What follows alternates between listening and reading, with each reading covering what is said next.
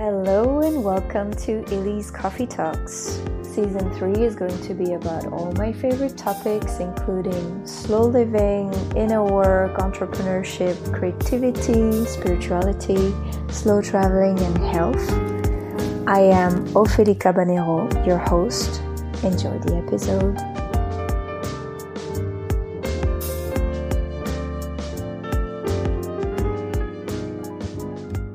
Good afternoon, Evelyn. Hello, Ophélie.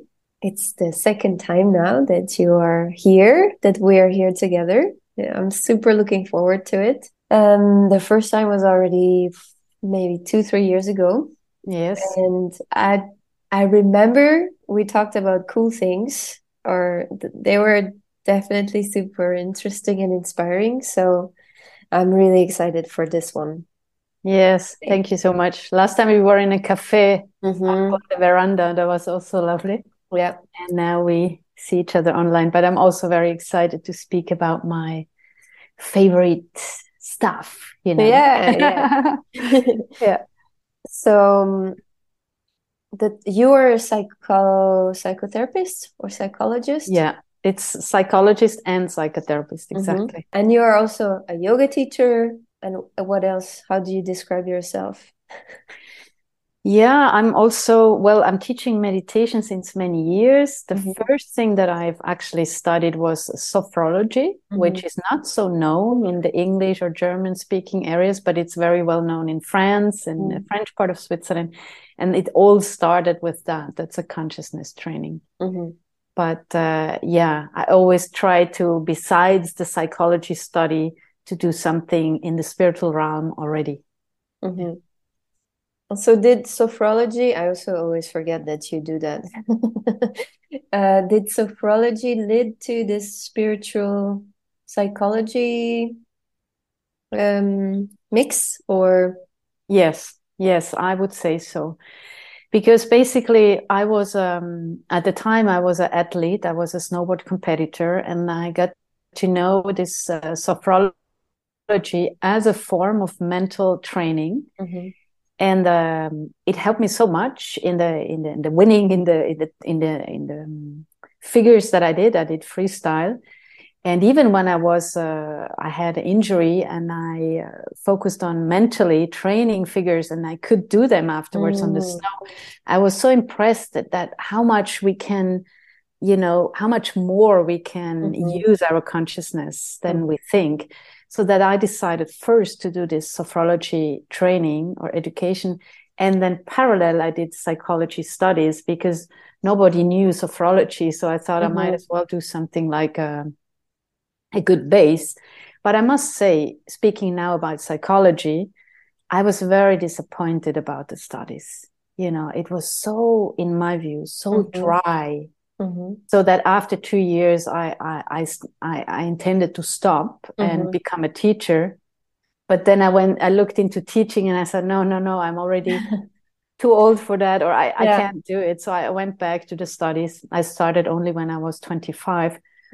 And I did it, but I did it, and I was at the same time, of course, there was inspiring stuff, but there was also a lot of statistics and just very dry. And I thought, how will I become a good therapist like that? So for me, the addition with sophrology and then my spiritual path was always like a normal development for me. In order to do something useful, I like, beside the study, I needed some exercises of sophrology, which I could apply at home and go in and meditate and research. And it was for me, in a way, the practical part of the psychology studies I found in sophrology. Interesting. I didn't know you did it first also. That's super interesting. And so now you are offering we fast forward many years, but now you offer your spiritual psychology training that starts in March. And I'm interested in hearing a bit more about this mix of spirituality and psychology and how they complement each other, or what you have to say about it. Yeah, of course, it's a big topic, and it's my, in a way, so far lifelong topic, because I've been 30 years on the path, on a spiritual path, and 20 years I do psychotherapy. So I call it spiritual psychotherapy. So the difference between psychology and psychotherapy is that a psychologist studies psychology in the university, and a psychotherapist does after that like a 4 to 6 year training in psychotherapy, so that you can treat illnesses, psychological illnesses. And I mean, there's a lot to say about the words also, spirit and psychotherapy. We can come back to that maybe later, but basically said, it's like, some people would say it's not possible to bring them together because they are kind of different aspects of our existence. So psychotherapy has the view that there is illnesses and diagnoses. I was just in a continuing education, and they said it's 55,000 illnesses we have currently that we can name. Wow. Not only in the psychological area, but and then we give diagnoses and we give codes for that. So we have the view that we have these diagnoses. There's something wrong with the human being. There's illnesses. There is a norm. And we try to find treatment for those illnesses. And then we work on ourselves. And I like psychotherapy also. I'm not, I'm not against it, because I still love my profession. But the view on it is like, we somehow came away from the norm, and we have to work on ourselves to get whole again. And I would say we could always work on ourselves. Of course, there is more deviances and less, there's like an area where you can just do self-development. And there's areas where we go into psychosis and schizophrenia where, somehow treatment is needed. Otherwise you somehow can't exist in this world. But somehow the view is that we're not whole. We have to work on ourselves, do therapy in order to get whole, or in order to come into the norm again. Whereas in the spiritual view, how I understand it, is the spiritual view as the view that we are already whole, that we are, the pure self. We are one with everything. And in the core, like the core self, this is a term that Heinz Kohut already, I think in the 50s or 60s used. The core self is in itself untouched and whole. And the spiritual view is, how can we recognize this core? And once we recognize it, in a way, we can just live. We can integrate the personality aspects and the deficiencies, and we don't even have to work on them, because we know in the core we are whole. Makes sense. And why I felt it's rich to bring those together is because I myself have moved back and forth in these two worlds. I went to India, to retreats, to teachers, to enlightened masters. And then I came back into my psychotherapy practice, and I always went back and forth. And then all of a sudden I said, no, I don't want to always go back and forth. Why not bring it in and work with both aspects with the clients? So that could be that I am just sitting in that core self, and I'm inviting the people into that space, or also even guiding them in a little meditation in that, where they can recognize the core self. And then we can still work on the personality part. But it's really like a different view, that in the core, we are always one. We are always whole, already home. Yeah. I think it makes a big difference if you see or treat people from that perspective, rather than you have something wrong that needs to be fixed, like this illness and that. Like, it puts the person, I mean, like you said, maybe there are some mental illnesses that really need the fix, the drug or whatever. But I think if you see people from this perspective, it helps them maybe heal quicker. Because if you say, I know, for example, for stuff I've had physically, or heard from friends who went to psychotherapists and they told them, there's nothing I can do for you. You're fucked. It just creates more fear and more pain, and it's not helping at all. Or the other way around. A psychotherapist can also say, no, you're fine. You don't need help. Yeah. And then you're also like, okay, what can I do? Yeah. I would say yes, what you say. There's also some writers, I don't know if I can recall who said it, that, Tom Holmes, Voyages to the Inner World. He writes that psychotherapy accelerates if the therapist has a deep knowing of who they truly are. It's just an accelerator, because you kind of, you see the client coming in with the issues and you take that serious, but you see them at the same time already as healed. And that is a totally different, and that's very healing. We know it in the placebo effect. If you take a pill and it has nothing in it and you are convinced it will help you, it helps you in most cases. So the whole attitude of the therapist has an enormous effect also on the healing. And there is some interesting people in this world. Jakob Bösch, for example, he was a psychiatrist in Basel in the psychiatric clinic, or also Klaus-Dieter Platsch, a German doctor, and they talk about the medicine of the 21st century, or maybe soon 22nd century, that the new medicine, it will no more be that we think, I'm the doctor, I'm the psychotherapist, I'm gonna try to heal this person, but it's more like we need consciousness for the next step in medicine and in psychotherapy, to be aware that the healing is not coming from here or from the method, although the methods that I'm coming from Gestalt therapy, this is a very beautiful method. But in my past, I also realized the big breakthroughs I had when I realized, wow, I'm much bigger than this person. I'm much more. And when consciousness comes into the healing part, and we realize, wow, it's consciousness which will heal itself through this process, then a total different area comes. And they say, then true healing is really possible. If they don't say everybody will heal, like it's not said that everybody with cancer, everybody with schizophrenia will heal, but then we have a total different view on what will heal.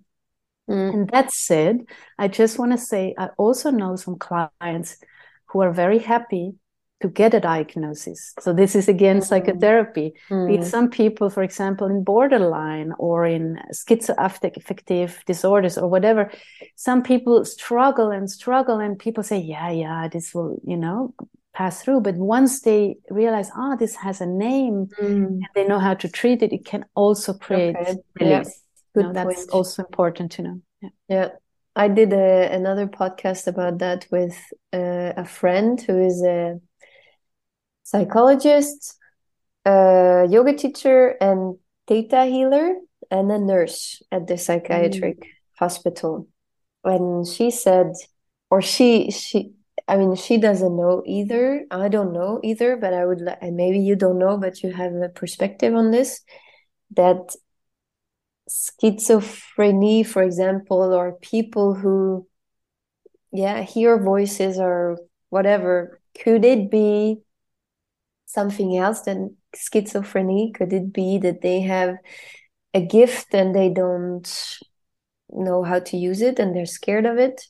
Yeah, I would say it's a very interesting question. I was very interested of that also when I was working in psychiatric hospitals. And I actually wanted to do my final work in the studies around psychosis, altered state of consciousness, because I was exactly interested around that. And we could say yes and no.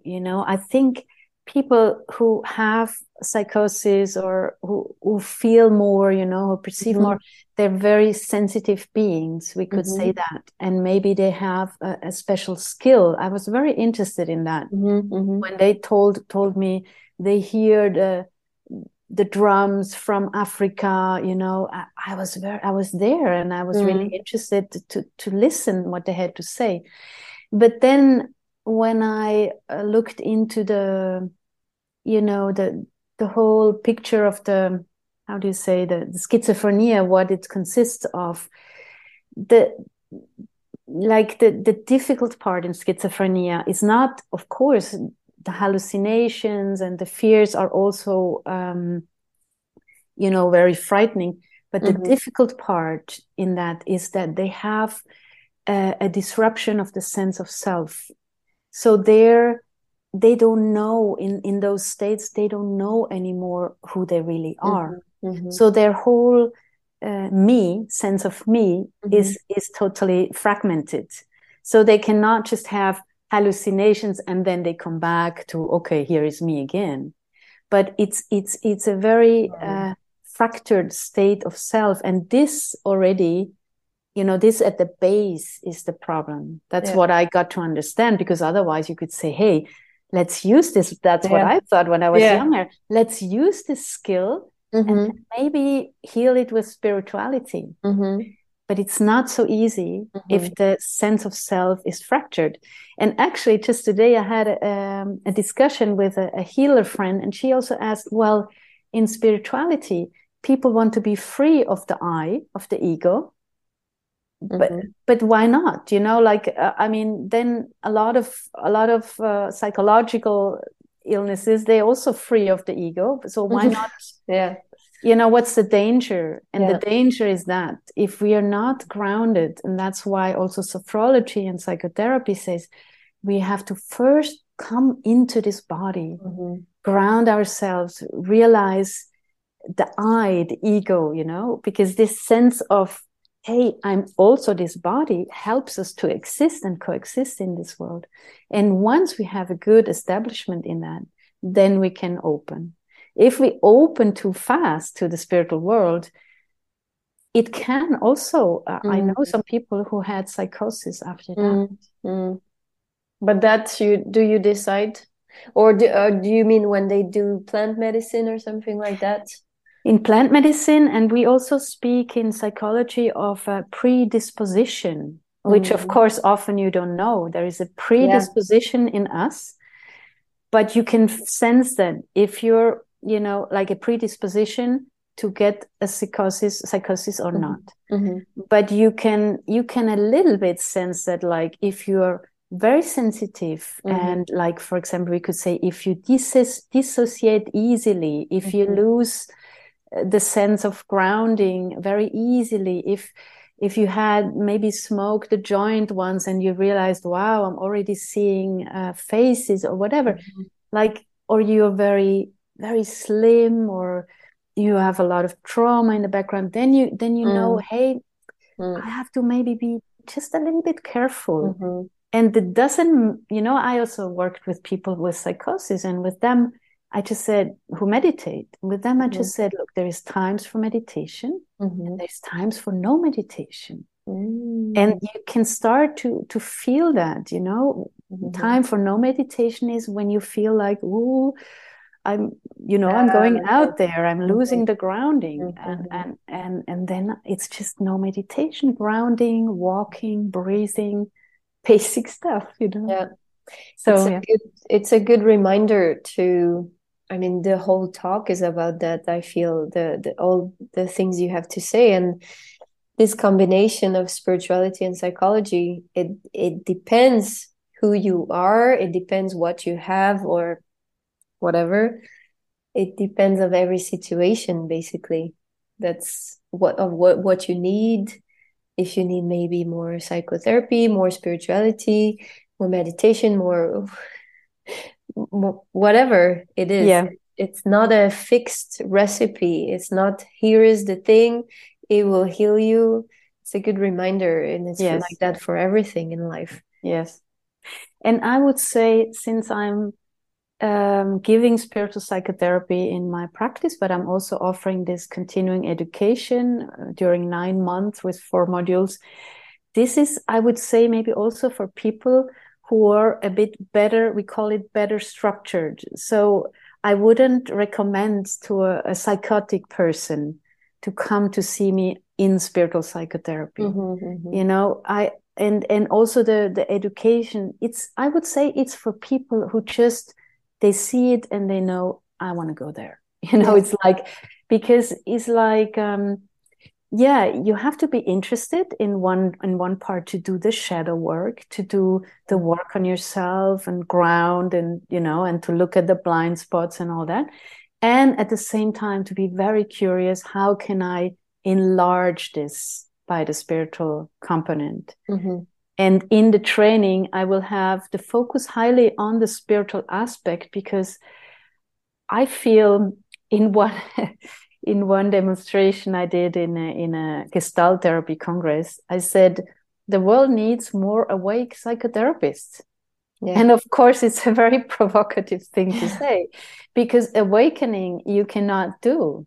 But you can, in a way, push yourself a little bit into this way. And this is my education. This education, spiritual psychotherapy, focuses on that. How can I awaken to who I truly am? This is, for me, the end of the spiritual quest, the end of the spiritual search.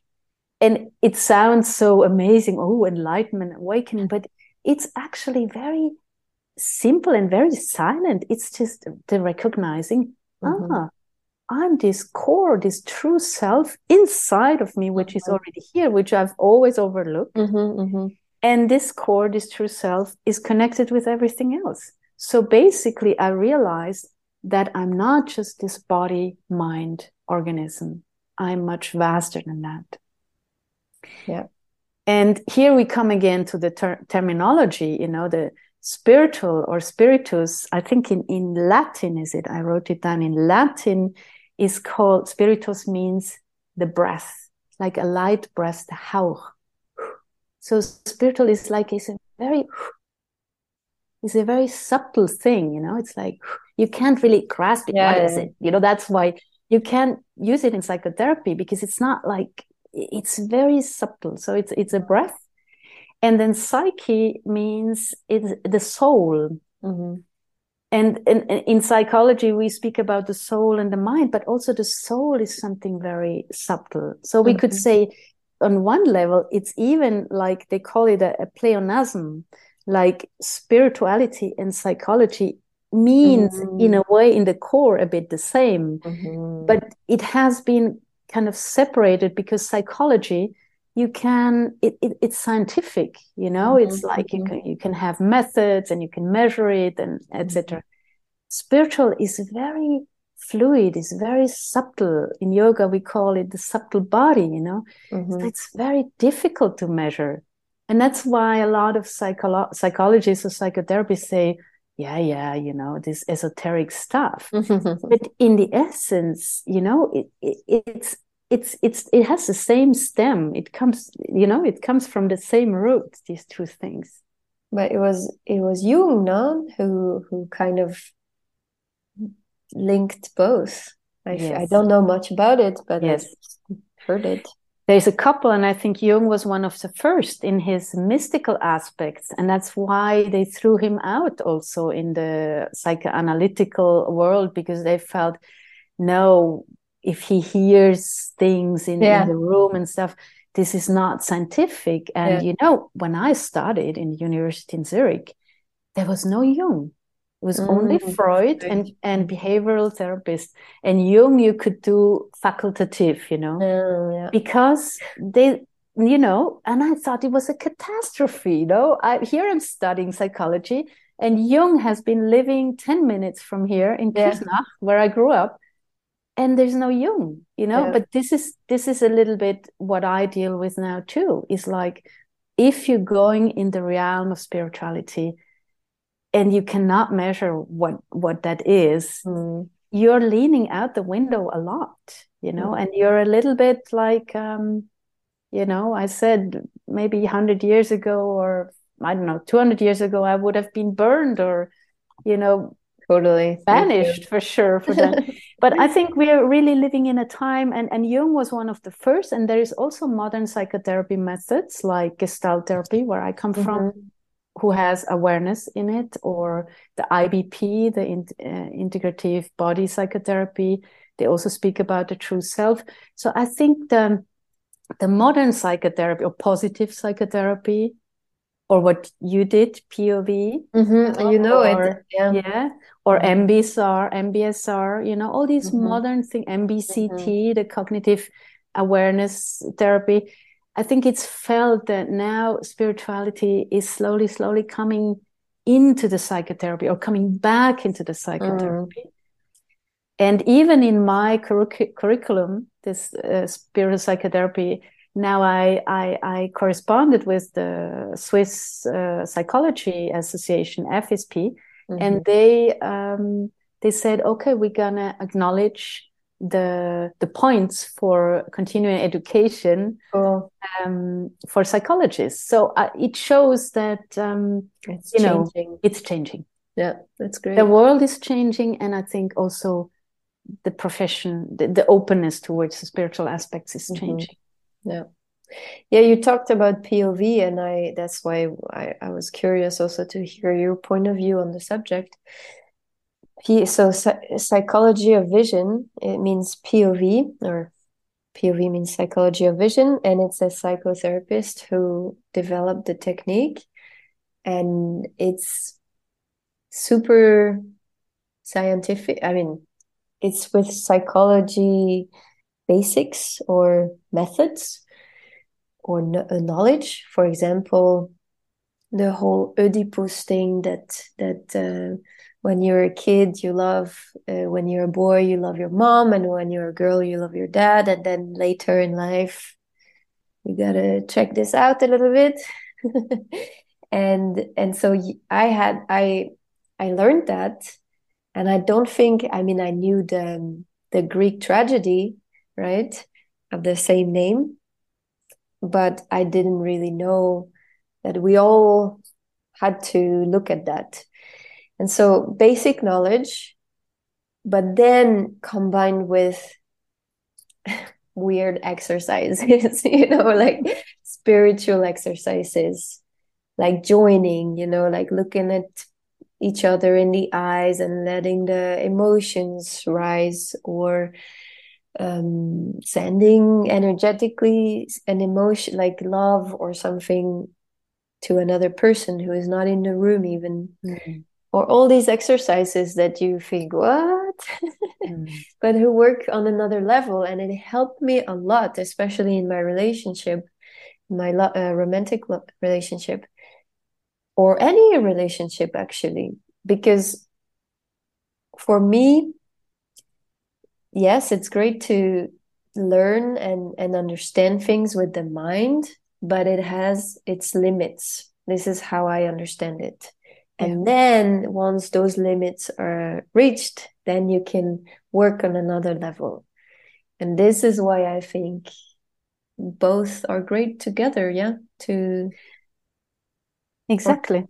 Yeah. And I would say, yes, for you, for example, this is totally the case. And for me also. And then for each person, we have to look what's the best for them. I know some people who psychoanalysis was very great, and I know some psychotherapists who work very pure since years in their tradition, and they're very good at what they do. So that's also very valid, so I wouldn't say it's only this mix, but this is what I burn for, because I come from a background of walking both roads. And I think you also, because you also have the yoga background, and in yoga we have a lot of work with the subtle body, a lot of breathing.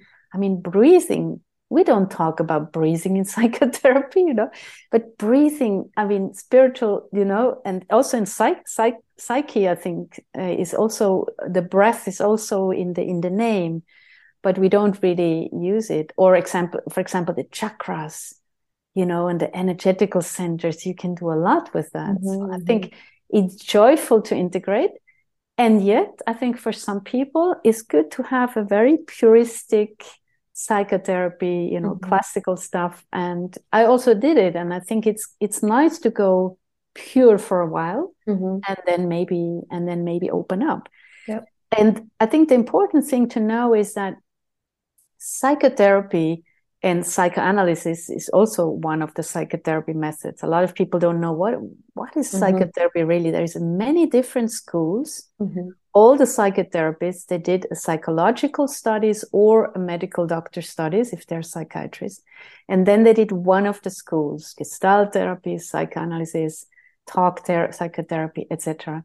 So psychotherapy is working on the mind and on the emotions. That's the level where psychotherapy works. So basically, we could also say to bring yourself from the mind a little bit more into the feeling, feeling the feelings, talking about the feelings, and also feeling the body, feeling, okay, if I cannot say what I feel, what do I feel in the body? I feel a little bit tension in the neck, or okay, I can, just exploring the body, the emotions, and the mind, but mostly the cognition, the mind, and the emotions. Now, spiritual psychotherapy goes one level deeper or one level further, and that is it goes from the emotions into the essence level, the essence where the true self, the core self is, and where everything is linked with everything. So it's a totally different perspective, because it's really like how can I feel that I'm much vaster than this body?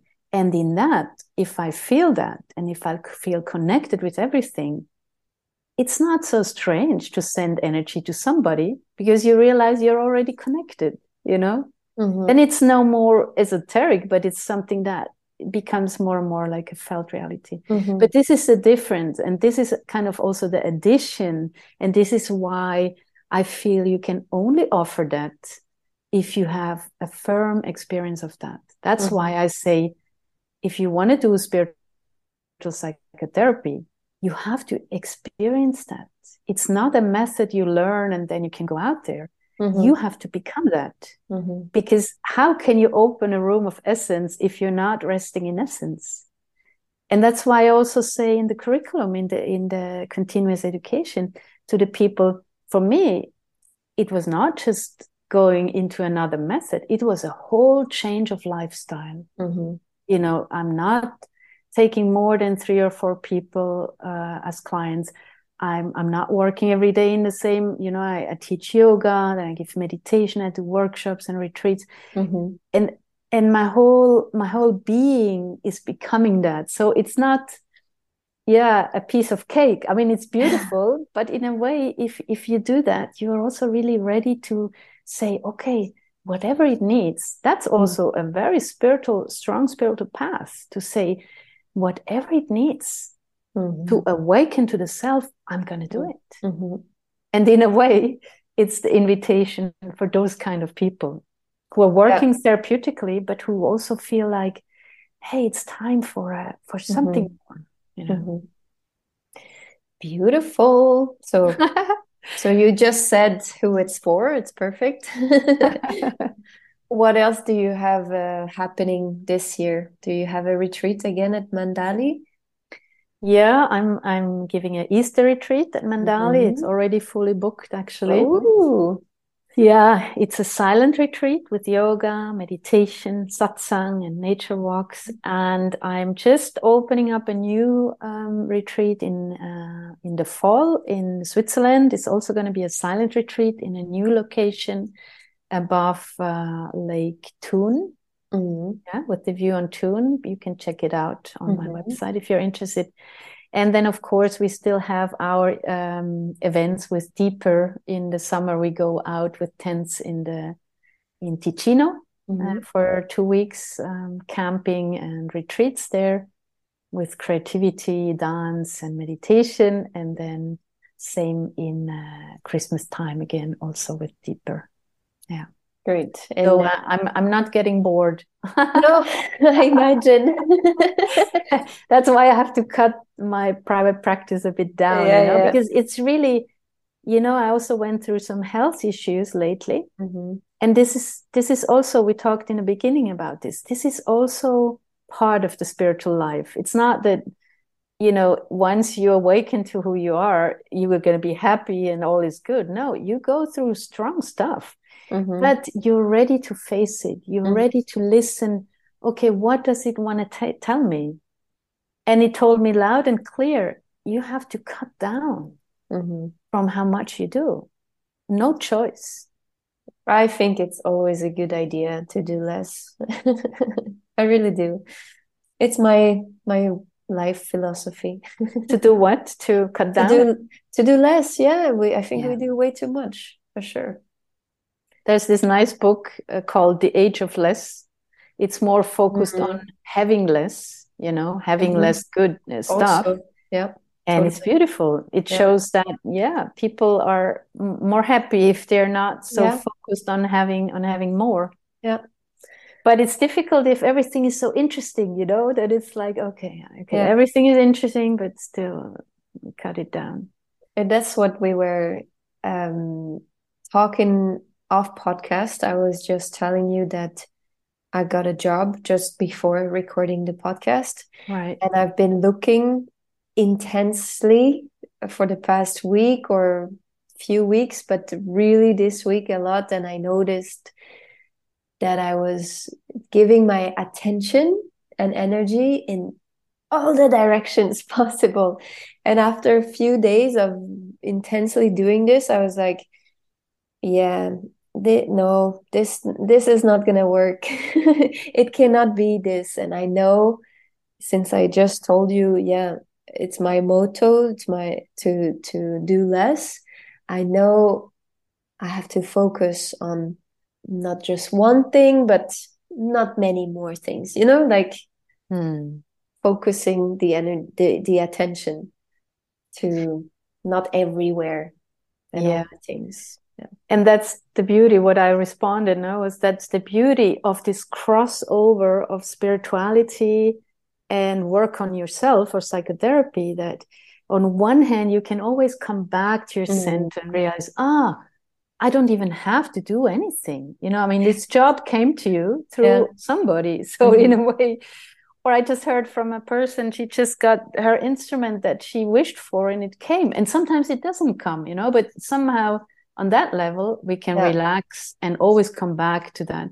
Yeah. And on the other level, as long as we're on this body, our personality, our conditioning will play out.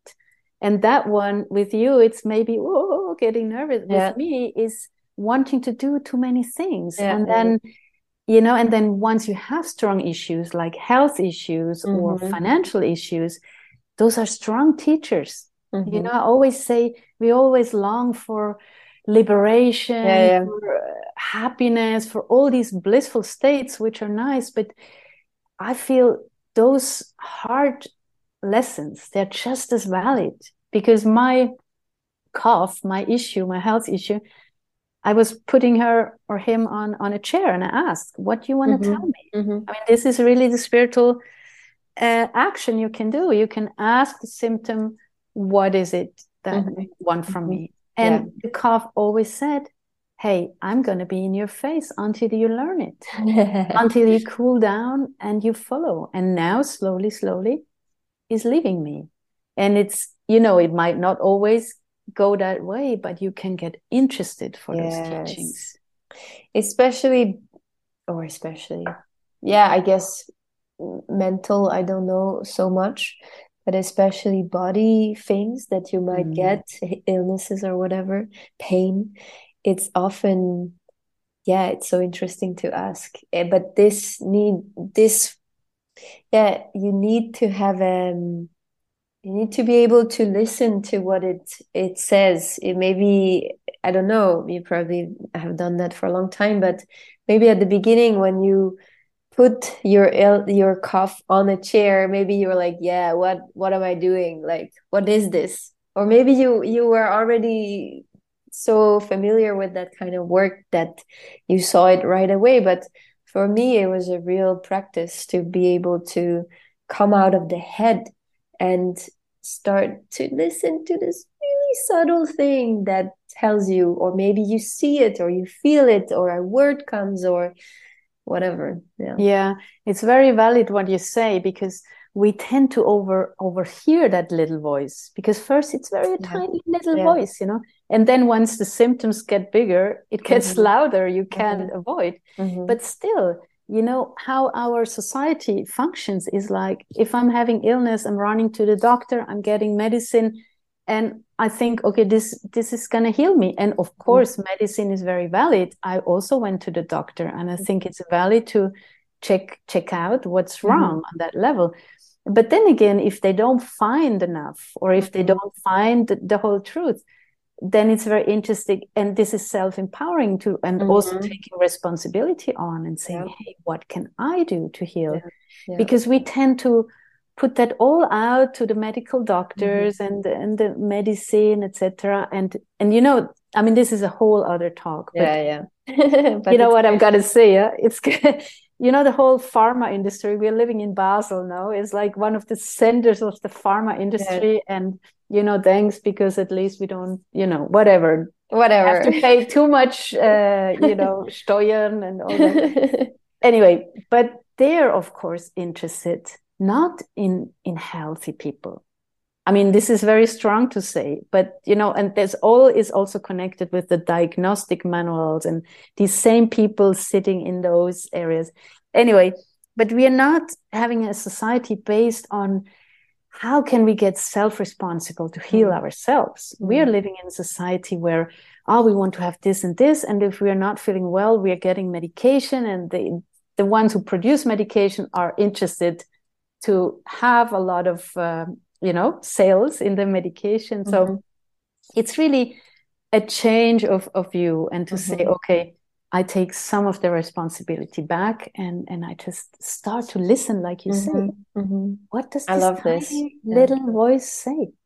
And we have to get serious also about this voice, because if we tend to overhear that voice, and it gets louder and louder, and we don't want to hear it, it will create symptoms. And what I have experienced, and I see in my surrounding, the symptoms, they're getting strong sometimes. So I really suggest to really listen, to learn to listen to this voice at the beginning.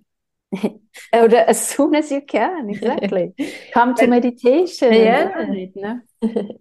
But and yoga. Yoga, exactly. And psychotherapy for your for your mind. Yes. Yeah, I think, you know, the way we do it is like getting medication to heal faster, to be able to do faster as well, you know, to do all the things. And that's why I say, doing less is amazing for the body.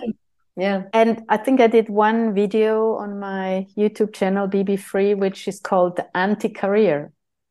And of course, I have to watch that. No, you might like it. Yeah, I'm sure. And this is really about that. This is like, hey, if I'm really true to what's calling, if I'm really a seeker of who I truly am, I have to be true to myself. And then maybe that means living with less, earning a bit less clients, but more space for what really wants to come out of me, what I have to offer to the world. And of course, again, the society is not so interested in that, because people who do a lot, they're the motor of the economy. So just to see that, you know, and so in a way, if you exit that, if we both say work less, we are not part of this motor anymore. No, but we are part of this engine, electric engine of the new consciousness. And that's what I burn for, you know, this wave of the new consciousness, which is already coming behind this old world, still functioning, you know, but it's not functioning so well anymore. So we can already co-create the new wave. Yeah, it's beautiful. Consciousness. Yeah. On the one hand, I want to finish on that, but I still have something to say about those little voices, or this little whisper, this really subtle whisper, because I think it's everything to get to know yourself. And I started to do an exercise that Lee Harris, maybe you know him, American channeler and musician. And anyway, he says, ask your soul. You can journal and you can ask your soul what it wants to tell you today.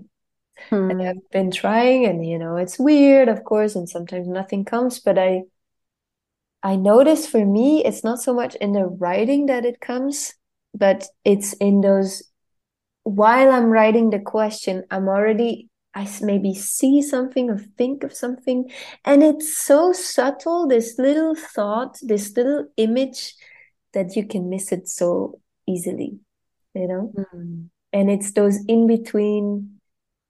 I don't even know how to explain it, but yeah. Does it make sense? Yes, it speaks a lot to me, and I like this exercise. My experience is the more space I make, the more I'm in a natural meditative space. The moment you decide to do this exercise, maybe your whole organism already settles down. Yeah. And once the nervous system settles down, you're already in a slight trance, in a slight hypnoid. And in that slight trance, you're very receptive for the voices and the messages of, we could say, existence or the universe or the true self. So I myself got many inputs like that from just these free spaces. Either I sit in meditation or I walk. But the importance for me is that I have space. Yeah. Because I cannot just between the gym and cooking say, okay, now I'm listening to the voice of my soul. Where is it? Where is it? Exactly. Yes. Yeah, exactly. You have to make space. And this, in a way, needs that you give it some value, that you say, hey, you know what? This other stuff, what I all have to do, and I can spend my whole life doing stuff. Besides that, I need to start to make space for this little voice. I really like it. It's like a little being. And I want that because I want to give that more value. And where I put my focus, this will grow. Yeah. And just to say on this note, this whole curriculum, my continuous education, spiritual psychotherapy, it came to me during COVID, in the COVID time, because I had so much space. And I was just, here, and all of a sudden it was really like downloaded. It was like, that's I just amazing. wrote four papers, and then the structure was there. It was like, okay, amazing. there I'm going to do it in this structure. And I didn't do it, So I think that's the magic that can happen. Yeah. It's like your book also, no? It came to you like that. Same. All the episodes, I was in a silent month, 1 month. And they just came through me. And I also had the feeling I didn't write them. Sometimes it wrote and I was like, okay, it just wrote, Yeah. That's a really beautiful state. Yeah. I love it. I think many writers maybe have that, I can imagine. I think so, because I can tell you, it's so hard to write a book when you don't because have you're that. because you're on it, right? You're on it, right? Well, yeah, let's see. No, but even, I'm always super amazed by fiction writers because I can't do it. I thought I wanted to do it. Well, there's a whole other topic that I would love to share, but we don't have time for that. But they must be channeling. It's not possible to come up with those things just with your own brain. I think it's just, yeah. Thank you for sharing. I think that's how it should be. I really feel otherwise you're just struggling so much. If you think, okay, I'm gonna do a program, okay, but how should I make it? And it explains also on that note why so many artists and writers, they're not making a living of their, a lot of them, they can't make a living of their art or of their writing, or, for example, Giacometti and a lot of writers were or artists were very poor in their lifetime. Only later they got famous. But it's in a way, you feel that they have no choice. It's the same call. It's like a calling to follow something, to follow that, even if it costs my life, even if it costs, I mean, of course, you want to self-contain yourself, but I really feel it's a similar calling, just to follow their true little voice that they really listen to. And they say, no, I have to write.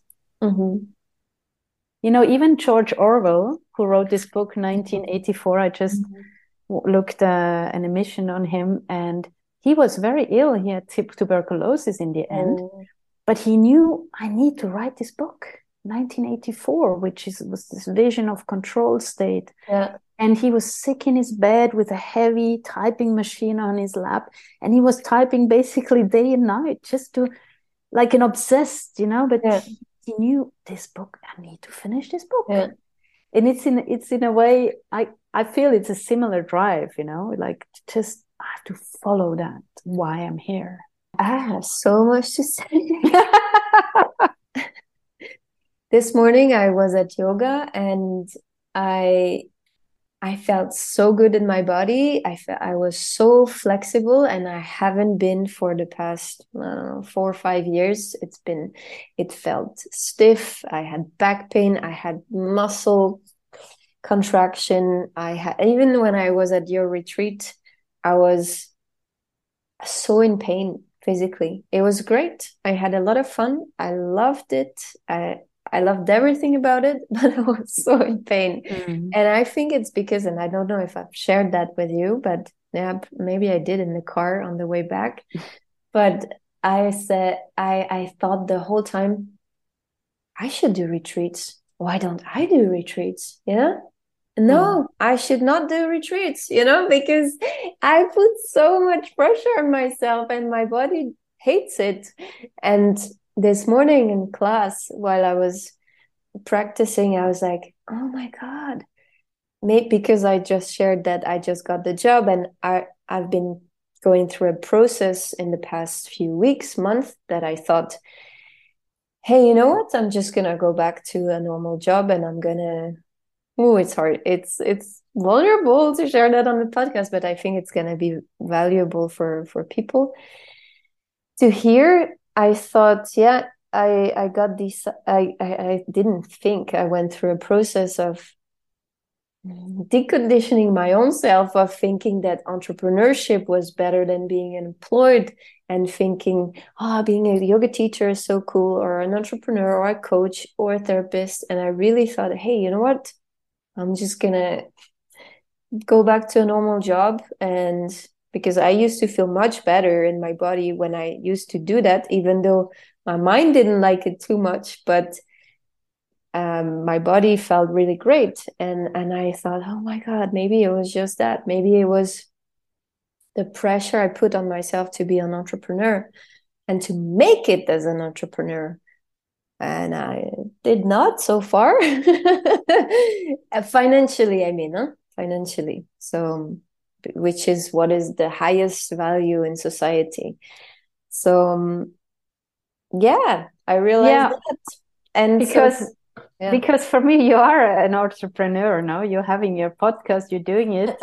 I understand you're not earning money or much money with it, but for me, you are it, and it's true. How do we define it? But I think it's a very important task that you're adding now, is this acceptance of what is. That it's very important. And a lot of people who come to psychotherapy, they have the wish for change, or they want to achieve what they wish for, or, self-empowerment, and all the coaching, everything is based on that. Of course, it has its place. But I feel this process of self-acceptance is not such a loud, funny part of it, but it's so valid. And it's different, like we said before, it's different than those artists who are obsessed, and they know, I have to write this book, and this is my goal, I'm going to do it, and I'm going to die. Because he died right 1 year later, this George Orwell.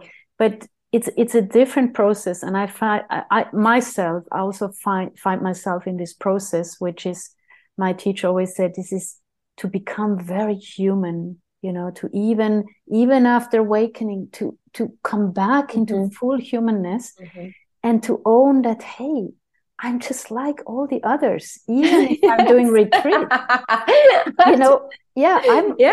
was in the mountains on the weekend, and I was like, I felt like a failure, you know, and I really felt, and it was so important to feel that because people perceive me a lot like, she's having success and doing retreats.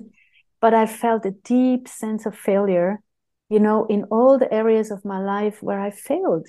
And many things came, and I was just there. And I remember I was on a breakfast table in a hotel, and I was just crying. And I just felt like I need to feel that. Yeah. Because this is coming back into full humanness. And even though I'm the vast universe, I'm going through as a human being experiences of deep failure. And I feel this is so valid and so important. And thank you so much for sharing it.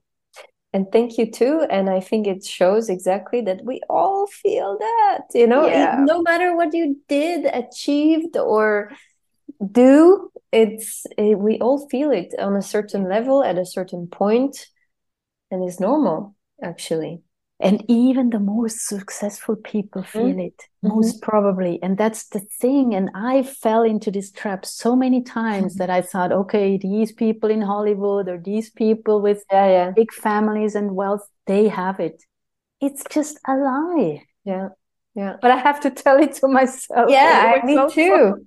Me too. You know, I've been thinking since in my early 20s already. I thought, okay, I'm going to get my shit together. I'm going to get a good job. And I'm like, no, I will never be like that. Well, now I got a good job, but I will too often, I think, and it comes back to what you said about your core self.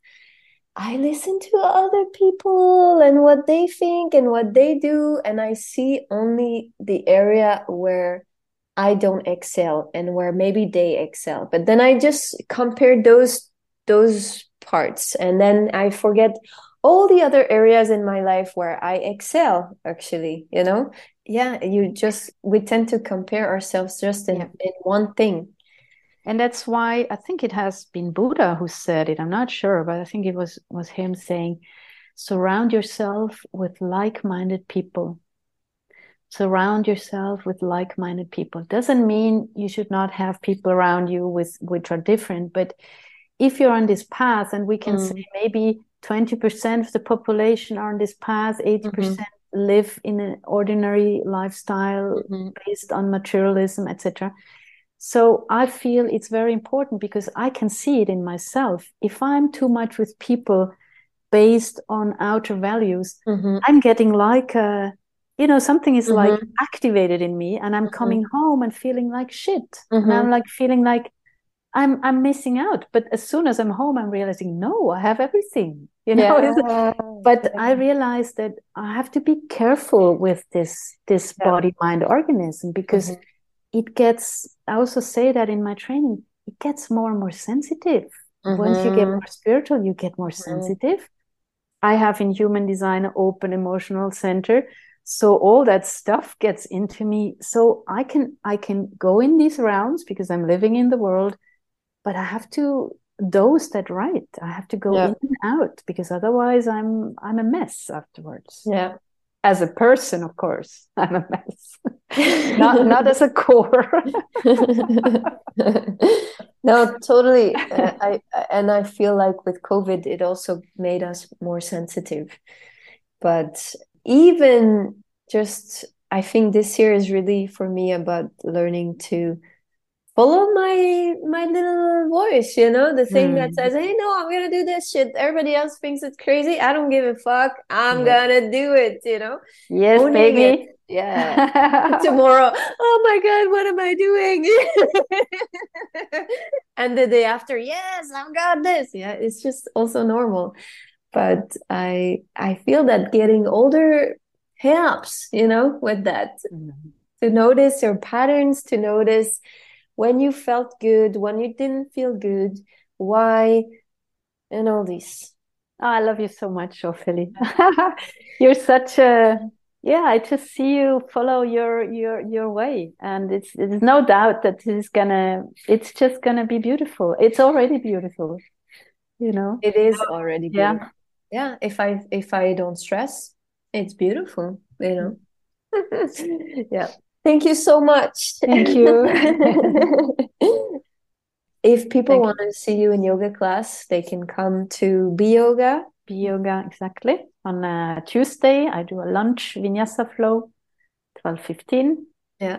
Otherwise, the retreats or the workshops or the Ausbildung, the training that starts in March. You can go on my website. Maybe you will link it, or I don't know. I will link it. Yeah, sure. Thank you so much. Yeah, thank you so much. Hopefully, it's always so inspiring to talk to you with your beautiful wide horizon. Thank you so much. Thank you. And thank you all for listening.